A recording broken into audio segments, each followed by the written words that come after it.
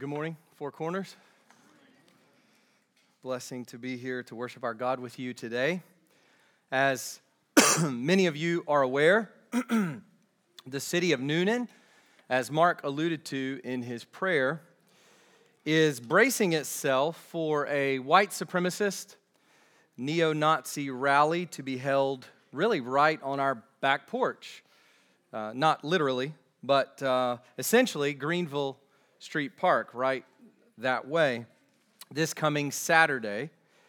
And here we are, looking at the dignity of man in the book of Genesis, being reminded very clearly that racism of any kind, of any form, whether subtle or overt, has no place among those who embrace a biblical worldview, or for that matter, the God of the Bible.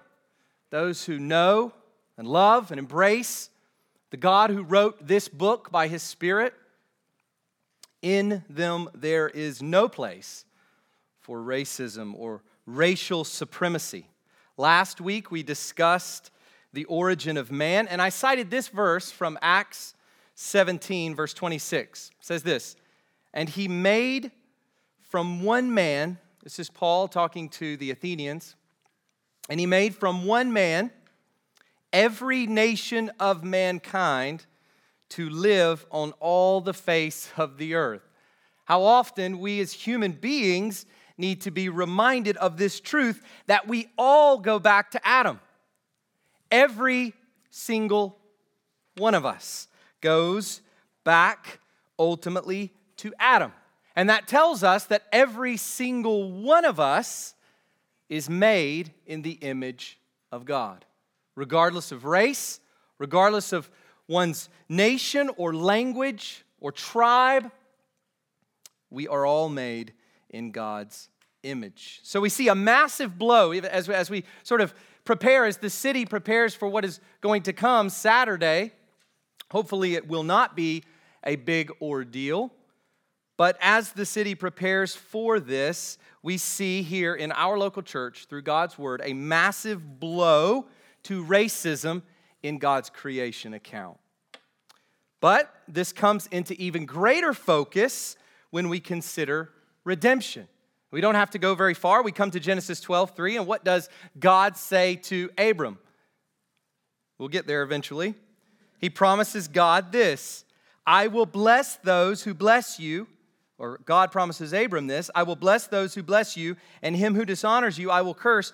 And listen, in you all the families of the earth shall be blessed." We come to know in the New Testament it's through his seed, through his offspring, his descendant, the Christ.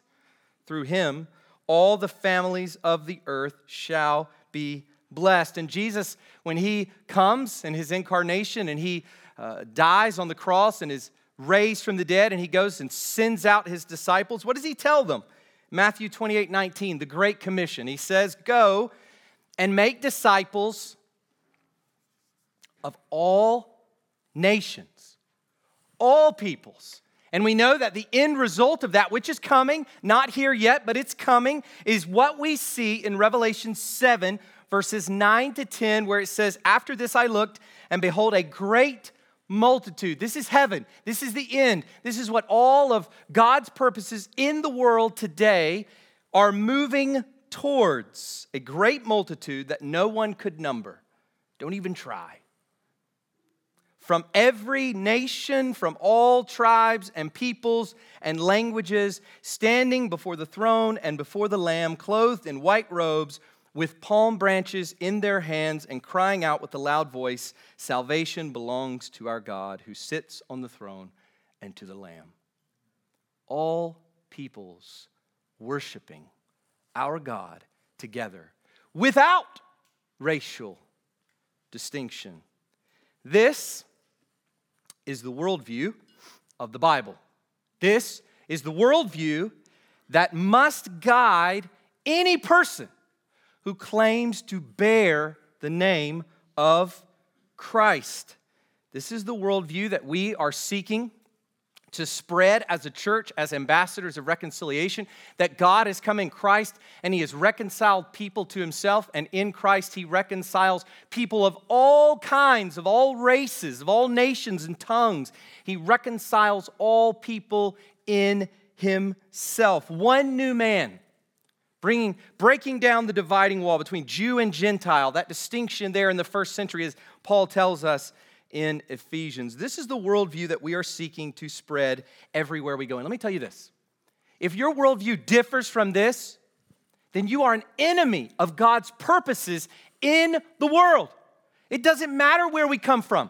It doesn't matter what we saw and heard and learned from our parents or the history, the traditions of our geographical location. These things are all secondary. They're underneath our identity in Christ. So those who belong to Christ are those who are in line with God's saving purposes of people from every tribe, tongue, and nation throughout the world.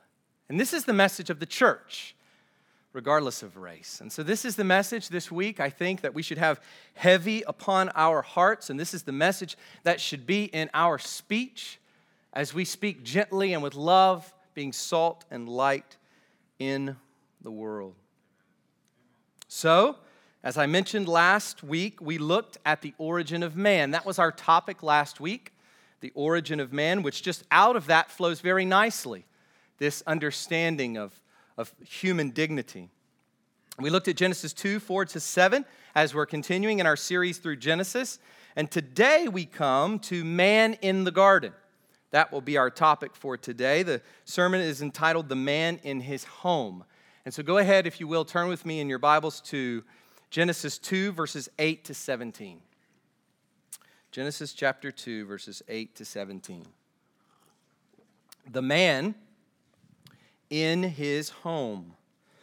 I'll give you a second to get there. And when you do, if you will, please stand with me for the reading of God's holy, inerrant word.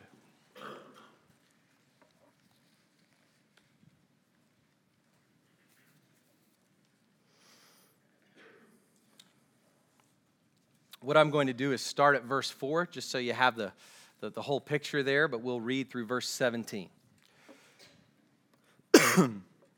These are the generations of the heavens and the earth when they were created, in the day that the Lord God made the earth and the heavens, when no bush of the field was yet in the land, and no small plant of the field had yet sprung up. For the Lord God had not caused it to rain on the land, and there was no man to work the ground. And a mist was going up from the land and was watering the whole face of the ground. Then the Lord God formed the man of dust from the ground and breathed into his nostrils the breath of life. And the man became a living creature. That's what we looked at last week, those verses 4 to 7. Today we'll pick up in verse 8. And the Lord God planted a garden in Eden in the east, and there he put the man whom he had formed. And out of the ground the Lord God made to spring up every tree that is pleasant to the sight and good for food. The tree of life was in the midst of the garden, and the tree of the knowledge of good and evil. A river flowed out of Eden to water the garden, and there it divided and became 4 rivers. The name of the first is the Pishon. It is the one that flowed around the whole land of Havilah, where there is gold. And the gold of that land is good. Bdellium and onyx stone are there. The name of the second river is the Gihon.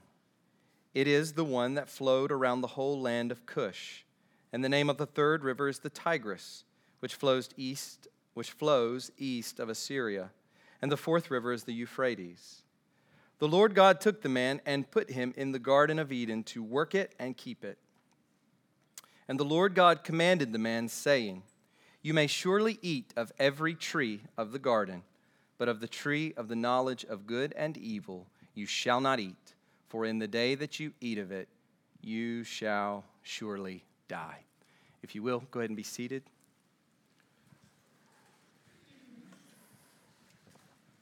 This is God's word, and I hope that we're here to hear from the Lord through his word being preached, prayed, sung, imaged there through the Lord's Supper as Christ's gospel is imaged through that ordinance of the church. So let's pray and ask for God's help this morning. Let's pray as we have to all the time. Let's pray and ask God to give us focus and help us to be open as he leads us, as he convicts us of our sin, and as he increases our faith, as he does his work. And hear this, God wants to do his work today.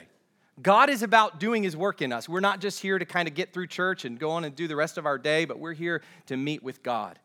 And so the prayer is that that's what we will do from the heart, from the mind, as we're sharply in his presence this morning. So let's ask that we will do that God will do this in us. Our Father, we are grateful for the opportunity to be here together today to worship you. Father, we pray that your name would be hallowed. We pray that the name of your Son would be hallowed. We pray that the gospel would be hallowed in our hearts, that we would come to a deeper love of the gospel, that we would come to see more clearly who you are, going all the way back to when you made human beings. Father, help us to begin to see ourselves and our world more in line with our origins as we look at this wonderful portion of your word. Father, thank you even as we hear the rain on the building, that we are reminded that you are a sovereign God who controls all the elements of our world, that you control everything and you are providentially at work in our lives, bringing about your kingdom purposes. So Father, we ask that your kingdom would come, that your will would be done on earth as it is in heaven, that your kingdom would come here in this place, God, that Christ would reign more and more supreme over the idols of our hearts, that Christ would come to reign in new hearts. Father, we know that this comes only by your grace, so we ask for that this morning. Be merciful to us, O God. We can't even begin to explore the depths of our sinfulness. And so we ask that you would just begin anew today to show us the sins of our hearts, that we might turn from them and turn to you, the living God, in faith, in trust. Father, we pray that you would provide what we need in our lives, that we would, even at this moment, take all the worries in our minds, and that we would put them at your feet and trust you. As Mark prayed, many worries, Father, are represented here. Many things going on in our lives, health issues, money issues, issues with jobs, issues with family members, relationships, many things that could weigh us down and distract us today. Father, would we not let it be? Would you help us to focus and to grow through your word, and help us trust that you will give us our daily bread. Father, we pray for protection against the evil one. We pray that you would forgive us of our sins, and we ask that his purposes this morning, Satan's purposes, just as he had purposes in the garden, he has purposes here today, and we pray that his purposes would be thwarted by you, God, that you would sovereignly oversee this place, and you would prevent him from drawing us away from your truth. God, we love you. We thank you that we get to be here together, sitting under your word. Would you teach us now? We pray in Jesus' name. Amen. So there are three things as we think about the man in his home, the first man in his home, three things that I want you to consider that we need to look at or notice as we look at these, as we go through these verses. Placement with plenty, we see that. We see rest with responsibility, and we see command with consequence. Placement with plenty, rest with responsibility, and command with consequence. So let's look at the first of those. Placement with plenty. I want you to go back with me to verses 8 to 14. I want to read through those quickly, just so we have them very clearly in focus. Placement with plenty. Look at verses 8 to 14. It says this, "And the Lord God planted a garden in Eden in the east, and there he put the man whom he had formed.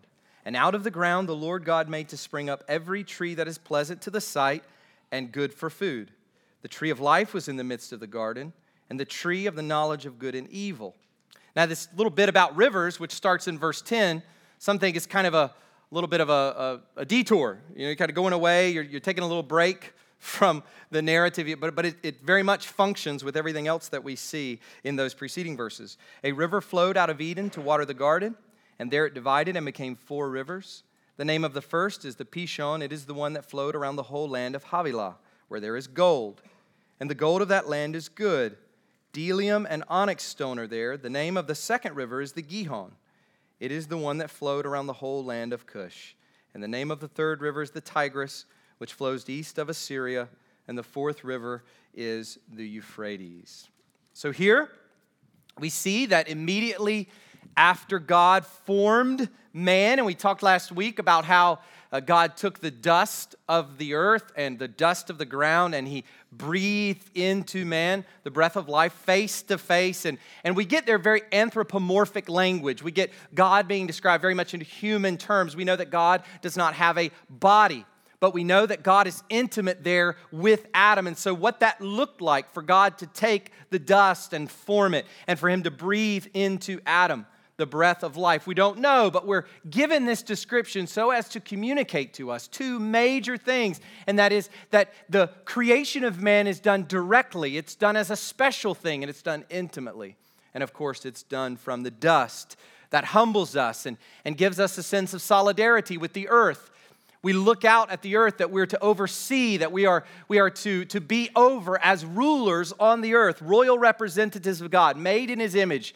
And we begin to understand that we have a relationship with the inanimate. We have a relationship even with the earth in that we come from it, and that all the other creatures too were sculpted up from the dust of the ground. As God said, let the earth give rise to these creatures. So there's a sense of solidarity even that we have with the earth and with animals. So we see that immediately after God did this, he made a home for him and then placed him in that home. And that tells us that the first man is not left to wander the newly formed earth. God didn't just sculpt him, breathe into him the breath of life, say, okay, there you go, have fun.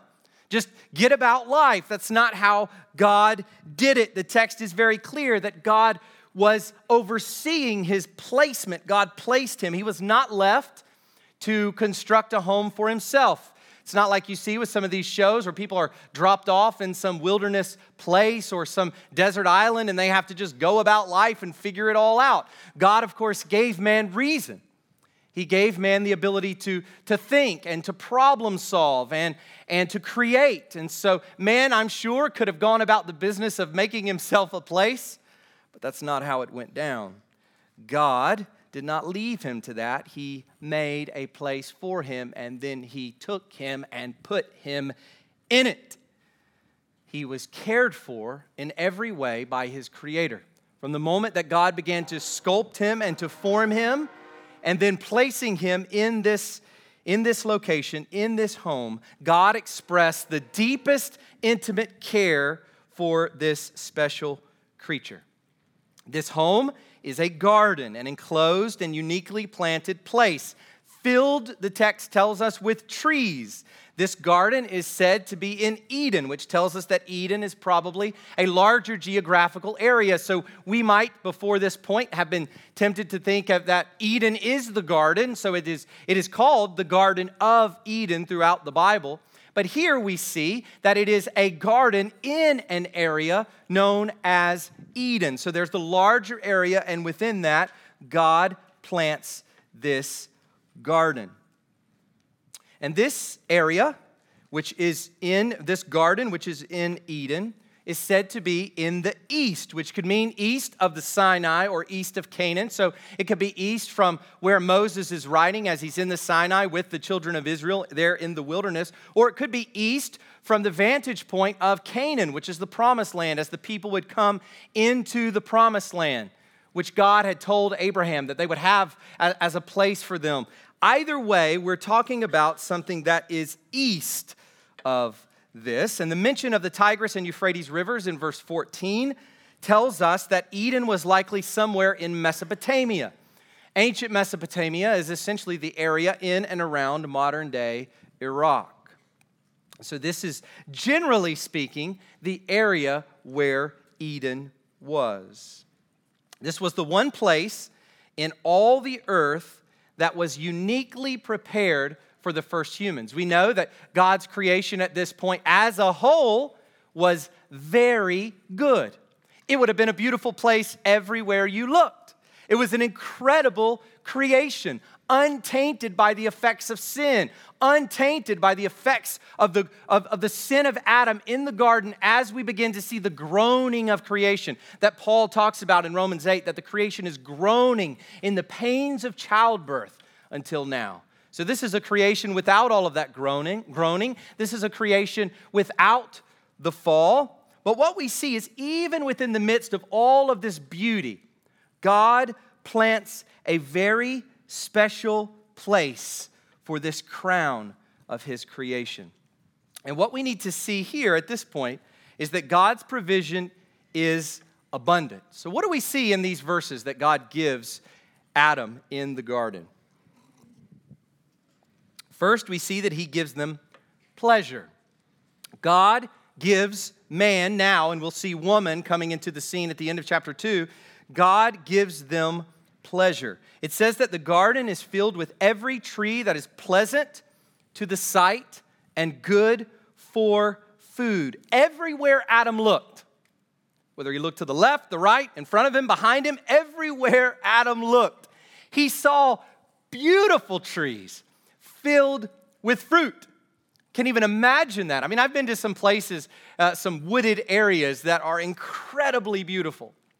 And you've seen places that you thought, man, if this is what heaven is like, the new heaven and new, this is going to be great. I particularly like wooded areas. That's kind of my idea of heaven, is a beautiful place where there's woods and these large trees and waterfalls and all of that. Maybe you have a different idea in mind. But everywhere Adam looked, this is what he saw: beautiful trees with delicious fruit. So we see that God gives them pleasure. He gives them life. Among these trees is the tree of life.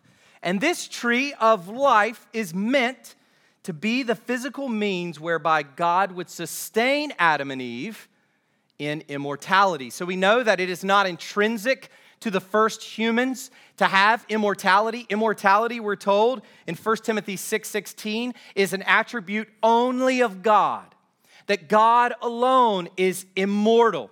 So it's not intrinsic to man and woman, even in the Garden of Eden, to be immortal. But God set up, as the giver of life, God set up this means whereby human beings would be able to perpetuate their existence on the earth. That's what's going on with the tree of life. We know that because at the end of chapter 3, God puts angels, cherubim, at the entrance to the garden so that they are not able to enter back in, lest they take of the tree of life and live on. So we see that God gives them life. He gives them pleasure. He gives them life. He gives them a well-watered home. So these verses that seem to be a little bit of an excursion away from the main point actually appear, when you read them in context, to make much sense. Verses 10 to 14 describe what? A flow of water coming up in Eden, going through the garden, and then dividing into 4 rivers. Well, what does that tell us? Just think about it like this. If a river is strong enough to go through a place and then divide and feed 4 rivers, it is a powerful, abundant flow of water.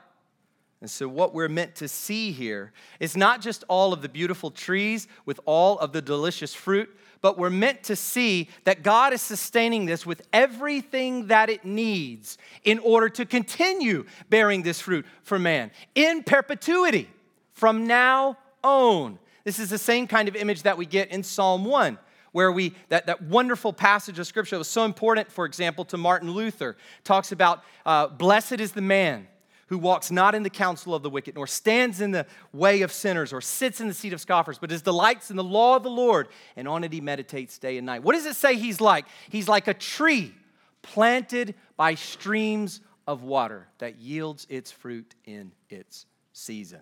And that's exactly what we have in the garden. We have these trees that are giving fruit at the right time because they are well watered. We also know this from a little later in Genesis 13:10, where it says, and Lot lifted up his eyes. So remember, Abraham and Lot are together.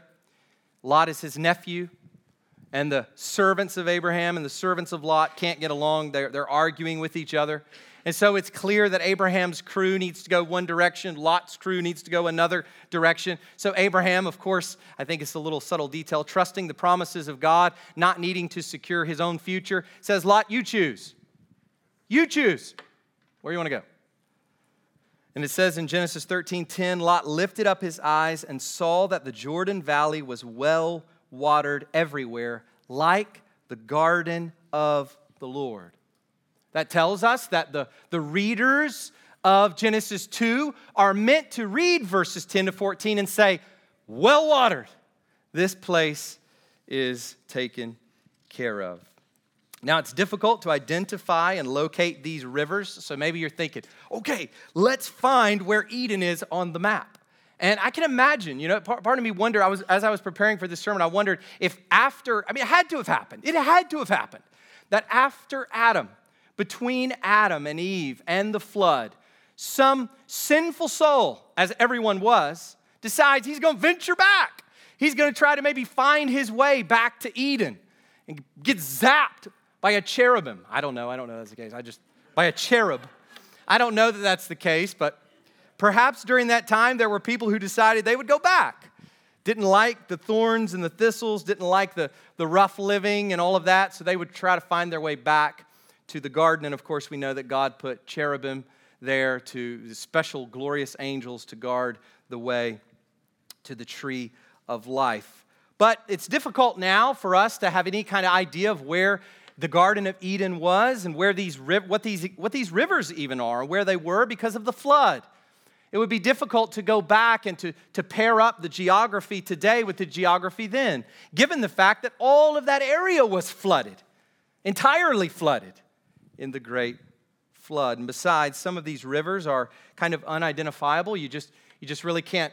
Two of them, the Pishon and the Gihon, it's difficult to determine what exactly these rivers are. But we do know that the Tigris and the Euphrates, well-known rivers throughout the world, right there in Mesopotamia. So that at least gives us a general idea of where the Garden of Eden was. It was in the area of Mesopotamia. Would you be able to get there today? No, probably not. Probably destroyed by the flood. So these are the things that God gives. He gives this well-watered place with life. He gives pleasure, but he also gives them his presence. Now, we tend to think about God's presence being in the garden a little later when it says that God walked in the garden in the cool of the day with Adam and Eve. But here we have, I think, a few clues that already begin to tell us that God is present with his people in the garden. Many have pointed out parallels between the description of the garden and the tabernacle where God met with his people, primarily with the mention of gold and precious stones. So why in the world does the text say something about there being gold there? And the gold is good. And there are these precious stones, bdellium and onyx, and it's even a little bit unclear what exactly these stones are. Some have understood onyx to be lapis lazuli or another kind of stone. So it's unclear also what the bdellium exactly is. But what's going on with this language? Why are we being told about this gold or these precious stones? One commentator says this: the point of the description of the garden is to show the glory of God's presence through the beauty of the physical surroundings. And you know what? It's interesting that when we get both to the tabernacle, where God comes and dwells with his people, and to the new heaven and new earth in Revelation 22, what do we see? Or Revelation 21 and 22, what do we see? We see jewels. We see gold. We see all of this splendor and beauty of the physical world, which is meant to point us to the presence of the glorious God. So even here, in these little details that seem kind of irrelevant to us, we are meant to think in terms of a glorious place where the glorious God meets with his people. So what are some implications for us as we think through this placement with plenty? Adam being placed with all this plentifulness. Well, the first thing we should see is that God is the author or originator, listen to this, of human pleasure and delight. Who created pleasure of every kind? Who created delight and enjoyment? God. God did that. You see, what Satan does is he takes the pleasures God made. He takes the human frame that is able to experience pleasures. And Satan comes along and makes those little gods that we worship. Or he comes along and says that those don't come from God at all. They must be obtained by one's own ways or one's own efforts in however we decide to obtain them. We see many pleasure seekers in our world. We see pleasure seeking in our own hearts. But what we need to remember is that the beginning of pleasure is God's gift to Adam. He's the one who gives Adam these initial pleasures that he's made. He opens up his eyes and he begins to walk around, and the first thing that this man experiences is pleasure from the Lord. The second thing we need to consider is that God's love and provision for his people is not basic, but lavish. This is not the bare minimum. It's not as though Adam is camping. He's not on a camping trip. He is thoroughly provided for. Lavish provisions and gifts to this man. God is making him supremely comfortable and delighted in his garden home. God does not give basically, he gives lavishly. And this is one of the reasons when we read of his salvation in Ephesians chapter 2, we see that we see all this language of his love and his mercy and his kindness toward us, that God in creating us and in saving us does not just give a basic kind of thing, he gives a lavish gift. Ultimately, he gives himself. Another thing we should see, another implication of this passage is that this home points us to our future home. Every Christian who reads Genesis 2 should read it with longing. Not just longing, but hopeful longing. Not the kind of longing that's melancholic and sad, looking back to what we lost and what could have been, but a kind of hopeful longing for what is going to come for each of us in Christ, that it is certain and it is sure that we will have a home. I mean, Jesus says in John 14:3, if I go and prepare a place for you, I will come again and will take you to myself, that where I am, you may be also. Where's Christ going to be? Just a few chapters later, what does he ask the Father? Father, glorify me with the glory that I had with you before the world began. That's where he's at. And that's what he brings with him. When he comes, is glory and everything that he's made for us, that he's prepared for us, our future eternal home that's just around the corner for every Christian is in splendor and glory. It is to reign with Christ. It is to experience him in his glory and to be glorified in his presence. So this home should point us with great hope to our future home. Paul prays in Romans 15, it says, may the God of hope fill you with all joy and peace in believing. With all joy and peace in believing. So that your hope might abound. Christian, do you have any hope in this life? As you read Genesis 2, consider paradise is coming back for you in Christ. The author's details finally remind us that Eden was a real place. You know, I'm convinced that so often in Scripture we get all these details because the writer wants us to know he's not making it up. He wants us to know that he's not just inventing some fanciful story. He's telling us what happened. This is a real place with real rivers and real gold and real stones and real trees and real fruit and a real serpent, real dust. This happened in space and time. We talked a little bit about that last week, how we can see even from the introduction of this, these are the generations of, that this is a historical referent that goes all throughout Genesis. And we see that here with the language, the details. I think that we see this again very clearly in Genesis 6, where Noah is told to build the ark, and he's given all these details. You know, mythological accounts just don't do that. Just get to the point. It's a big idea. No, there's no big idea. The details matter because it happened. So we see here placement with plenty. Secondly, we need to look at this rest with responsibility. Look at verse 15. Verse 15.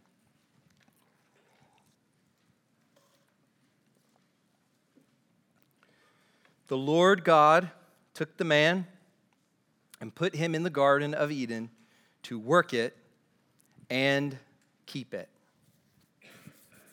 So much is packed into this little verse. So much is here. On one level, this might appear to be a bit of repetition of what we've already been told in verse 8. So verse 8 tells us, and the Lord God planted a garden in Eden in the east, and there he, what? He put the man whom he had formed. And so we come to verse 15 and we read, the Lord God took the man and put him in the garden. Just a bit of repetition there. We're kind of going on with the story. We had that big excursus with the rivers, and now we're back to that main point in verse 8. Let's just proceed. But here we are given much more information about the nature of man's placement in the garden that we could miss if we don't pay close attention to the details. Although both verses translate the verb with the English word put. So in verse 8, he put him in the garden. Verse 15, he put him in the garden. The Hebrew verb is different in verse 15, where it literally means he rested him, or he caused him to rest. That's the verb that we get in verse 15. The Lord God took the man and rested him in the garden. This gives us a couple of ideas from the Bible as we see this verb throughout the Bible. It gives us a couple of ways of understanding it. The first is it gives the idea of being settled in safety. He rested him. He settled him in safety. And we get an occurrence of this in Genesis 19:16, back to Lot. So we go back to Lot's experience. Remember, Lot was in Sodom and Gomorrah. He picked the worst possible place he could have picked, and lost his wife at the end of the day. And because of that, and some other terrible things happened after that I won't mention now, we'll get to. So he goes to this place called Sodom. He goes to these cities, Sodom and Gomorrah, which are destroyed by God because of their wickedness. And we read in Genesis 19:16 regarding this idea of God resting something. We see this. But he lingered. So Lot's hanging around. He doesn't want to leave. He's so attached to this place. He doesn't want to go. He lingered. So the men, these angels, they seized him and his wife and his 2 daughters by the hand, the Lord being merciful to him, very patient with Lot. And they brought him out and set him outside the city. Same verb. They rested him outside the city. The idea there is they settled him in safety outside the city so that they could destroy it. So we see that idea. We also see the idea of being settled in the Lord's presence. And so Deuteronomy 26:10, when talking about the offerings of the first fruits and the tithes that people would bring, says this, that you would pray this: now I bring the first of the fruit of the ground, which you, O Lord, have given me. And this is the instruction to the person offering a tithe. And you shall set it down, same verb, you shall rest it before the Lord your God and worship before the Lord your God. This tells us that even in this verb that we see in verse 15, that God is not just putting man into the garden, but he is resting him there in safety, settled, and in his presence. This is the realization of the Sabbath rest, because what happens on the next day? God rests, and so does man in God's presence. And we are told at the end of verse 15 that this resting of man is not without purpose or work. Man is to work it and keep or guard it. One commentator says this: paradise was not a life of leisured unemployment. That's not what's going on in Eden. He's not just sort of there with nothing to do. And we will not be in the new heaven and the new earth just there with nothing to do. And we as Christians should never be just here with nothing to do. It was not a life of leisured unemployment. And I think St. Augustine brings all of this together, this rest and responsibility together in this quote. He says, although man was placed in paradise so as to work and guard it, that praiseworthy work was not toilsome. For the work in paradise is quite different from the work on the earth to which he was condemned after the sin. The addition of and to guard it indicated the sort of work it was. For in the tranquility of the happy life, that's the way Augustine is describing the life of Adam. For in the tranquility of the happy life, where there is no death, the only work is to guard what you possess. So this is the life that Adam is to live in the garden. But there are some interesting observations to make about these words, work and keep, that go kind of beyond what we see on the surface. So we see rest, we need to go a little deeper than that. In that verse, we need to understand it's not just him putting, but it's him resting. And then we come to these latter two words in verse 15, and it's the same. There's some depth here that we need to see and we need to explore. These words, these exact words in Hebrew, are used a number of times to describe worship in the tabernacle. So Numbers 18, 5-6, bring them together. And you shall keep guard over the sanctuary. That's the keep word, the guard word. Shall keep guard over the sanctuary. Eden there, like a sanctuary, like a place where God is worshiped. And over the altar, that there may never again be wrath on the people of Israel. And behold, I have taken your brothers the Levites from among the people of Israel. They are a gift to you, given to the Lord, and listen to this, to do the service of the tent of meeting. So they are to keep the altar, they are to keep the sanctuary, to guard it, and they are to serve, same word, work in the service to the Lord that is worship in the holy place, in the tabernacle. So what we're seeing here is the reader is meant to see, the Hebrew reader would have seen that there's a relationship between what man is doing in the garden and what the people are doing in the sacrificial worship in Jerusalem. Another interesting feature is that these words can also be translated worship and obey. This first word, work, is translated throughout the Hebrew Bible.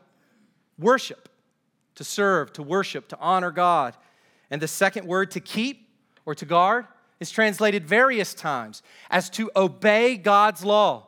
So understood in this way, we could see verse 15 that God rested him in the garden to worship and obey. Yes, God put him in the garden to work in the garden, do the work of a gardener, to keep it, but also, we understand, to worship and obey. One scholar explains it this way: whatever activity the man was to engage in the garden, and there is no reason to doubt that physical activity was involved, it was described in terms of spiritual service to the Lord. So what does all this tell us? What should we take away from this rest and responsibility? Well, first, this rest reminds us that the rest we have and will have perfectly in Christ is coming. It reminds us once again of the truth that we looked at a few weeks ago when we looked at Sabbath rest, that we will rest in Christ. We already rest in Christ. That tells us that even today, even this morning, if you're a Christian, know this: you have safety and you have God's presence. So you may not feel like you're in God's presence right now if you're a Christian. You may be distracted. You may be encumbered with all sorts of things. You might be struggling with temptations. But this is what every Christian needs to know, is that if you are experiencing rest in Christ, and that means any person who is really a Christian, if you're experiencing rest in Christ, you have right now God's safety over your life, that nothing can happen to you that will not turn for your good and His glory. And you have God's presence every moment of every day. You don't need to feel like praying to pray to a hearing God. Even if you don't feel like praying, pray, because He's with you and He hears you. These tasks of Adam in the garden remind us of the dignity of work. You know, we've talked about that a lot. We talked about that with God's work, that God worked, and those of us in His image are to work also. But we see here in the lives of these first human beings that they are to work. They are doing the work of the garden.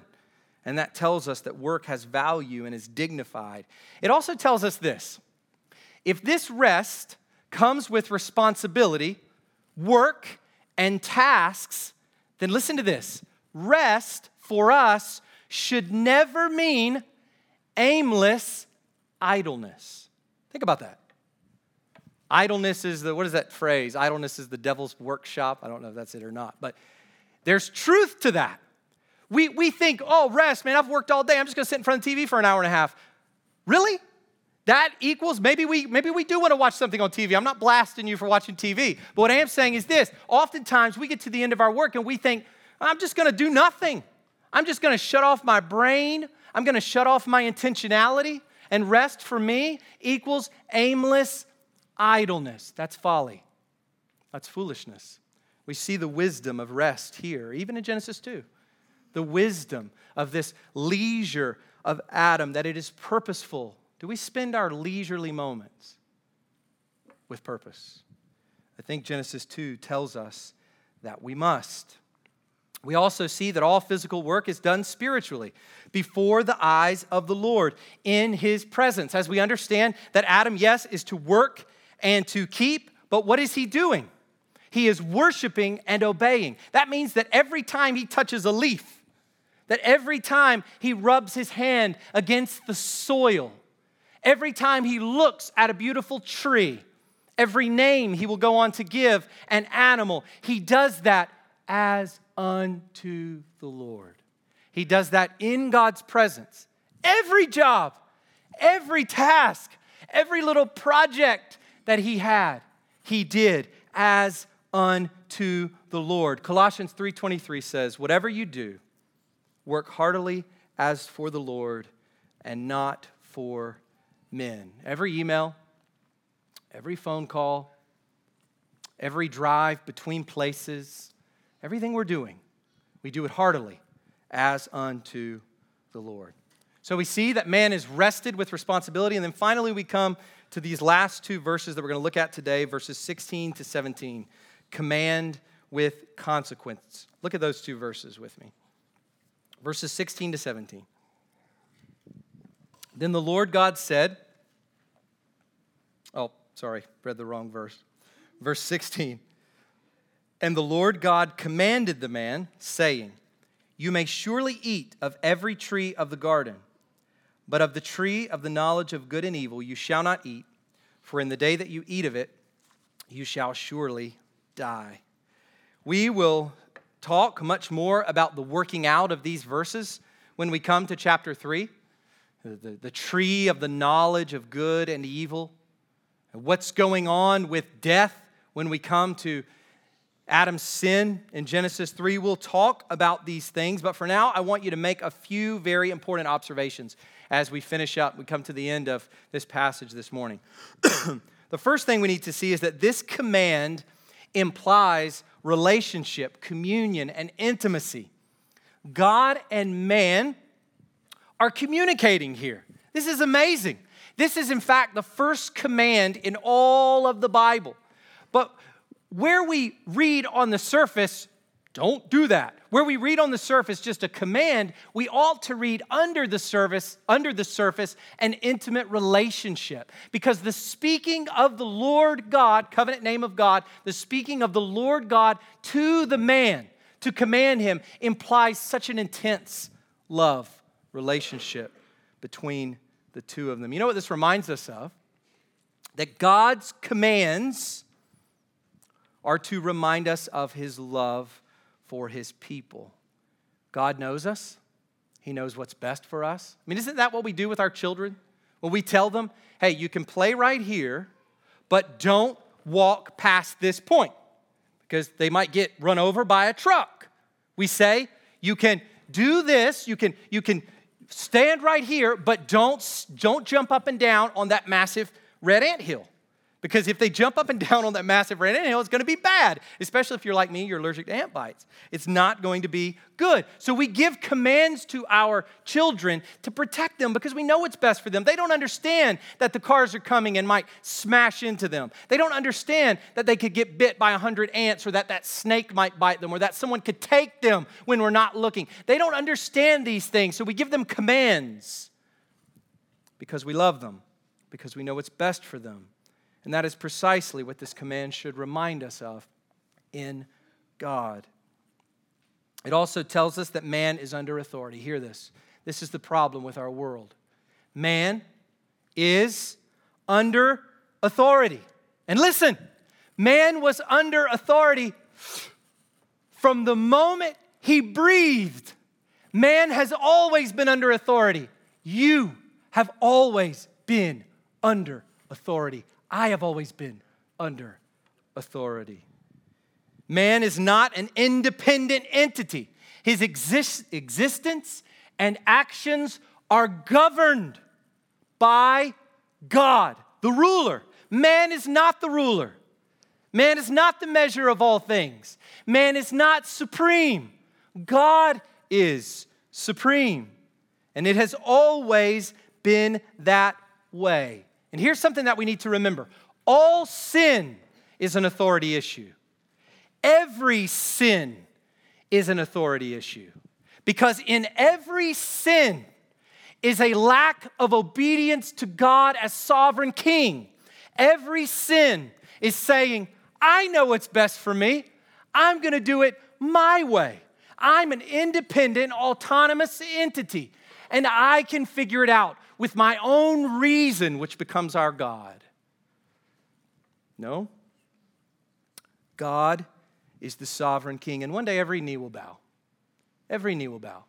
Every tongue will confess that Jesus Christ, God's incarnate Son, is Lord over all. On the earth, above the earth, under the earth, everything will submit to Christ the King.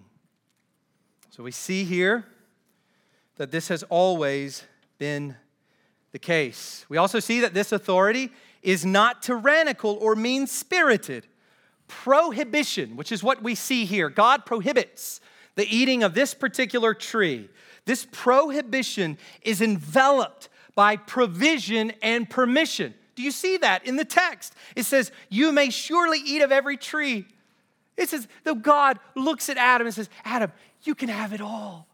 It's all yours. Not just you can have it all, but it all exists for you. I made everything for you. You see those beautiful stars that are so far away? I made them for you, Adam. That beautiful fruit over there, I made that for you, Adam. But don't eat that tree, just that one. Everything else is yours. We see this provision and permission everywhere surrounding this one prohibition. God's command essentially is to enjoy everything He's made, but to do so with thankfulness and honor. In other words, the way man is to express thankfulness and honor is to say, God's given me all this, that He says no, so that's no. I'll follow Him, I'll obey Him, I'll listen to Him. And rather than be so intoxicated with this one thing that I can't have, I'll focus on all these beautiful, wonderful things that God has so graciously given to me. Thankfulness and honor in all of His enjoyment. That's what God commanded Adam. Finally, as we finish up, notice this. God gives ample information and motivation. We've already seen that Adam is motivated by gratitude. God tells him, look, I give you all of this. And so Adam is to say, thank you, God. I will obey you. Just as we as Christians are to be motivated by the gospel, by the truth that God in Christ has given us salvation, that God put our sins to death on the tree, that Christ took the curse and the wrath for us on the cross. That is to motivate us. We are to be grateful. This is what you find at the beginning of the Ten Commandments, a reminder to the people of Israel. Look, this is what I've done for you. Now obey my law. This is the same thing that God does here in Genesis 3. Remember, Adam, it's all yours.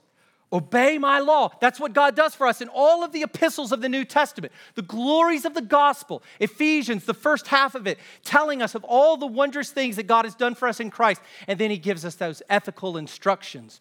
The gospel, we are to be motivated by gratitude for the gospel. But notice this. God gives another motivation, an additional motivation to Adam. He's motivated by consequence. And I think we think about raising our children, it's okay to tell our children, if you do this, this is going to happen. I mean, isn't God the Father? Right. He gives us here the model for fatherly discipline and fatherly love. He's totally transparent with Adam. He says, look, if you do this, this is what's going to happen, Adam. Don't do it. And that's what we are called to do with our children. If you do this, this is going to happen. God motivates him by showing him, by telling him the consequence. God does not leave him in the dark. He tells him exactly what will happen. And God is entirely truthful. So here's what I want to finish up with this morning. And much more will be said on these themes as we come to Genesis 3 and the fall, and the entrance of sin into the world. But I want to just say one thing in closing this morning, and it's this: God does not leave us in the dark. Not a single person in here will be without excuse before God on that day.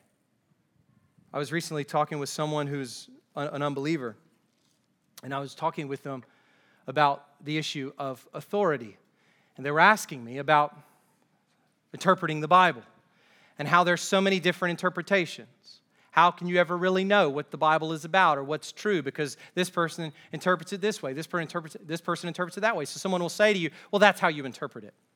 That's how you interpret it. And here's what I said to that person. The clarity, perspicuity, the fancy word, the clarity of the Scriptures is not the issue. There are, of course, many things that we disagree on or we debate, and there are interpretive differences. Not on those first level things, but as we work our way into Scripture, many things that we are trying to wrestle with and interpret. What I said to this person was, it's not an issue of interpretation. It's not an issue of a lack of clarity. It's an issue of a lack of desire to submit to God's authority. The reason people don't obey the Bible is because they love themselves and they are king. It's not an issue of biblical clarity. It's an issue of biblical authority. And so I submit to you this morning, God speaks to us clearly in His Word. And just as each of us will die, because we are in Adam, because our bodies come ultimately from Adam, what God has told us will happen in the future will happen in the future. God will save His people. He will raise them from the dust of the earth and give them eternal life. And He will condemn and judge in His fierce wrath all rebel sinners who disobey His word. Let's pray. Our Father, we are so grateful that You give us such clarity in Your Bible. Thank You for making so clear to us how we are to live, who we are to trust, what Christ accomplished on the cross, and where He sits now in supreme authority. Father, thank You that You teach us so much from Genesis 1 to 3. Thank You that we get so much foundation here in these opening chapters of the Bible. Father, we pray that You would help us to look forward to that Sabbath rest that awaits the children of God. We pray, Father, that You would help us to rest now as we trust Jesus. We pray, Father, for those among us potentially who do not know You, God, that they would hear Your word and they would not be self-deceived into thinking, well, that's just an interpretation, but that they will submit to Your authority by submitting to Your holy word. God, help us as we bear Your name in the world. In Jesus' name, amen.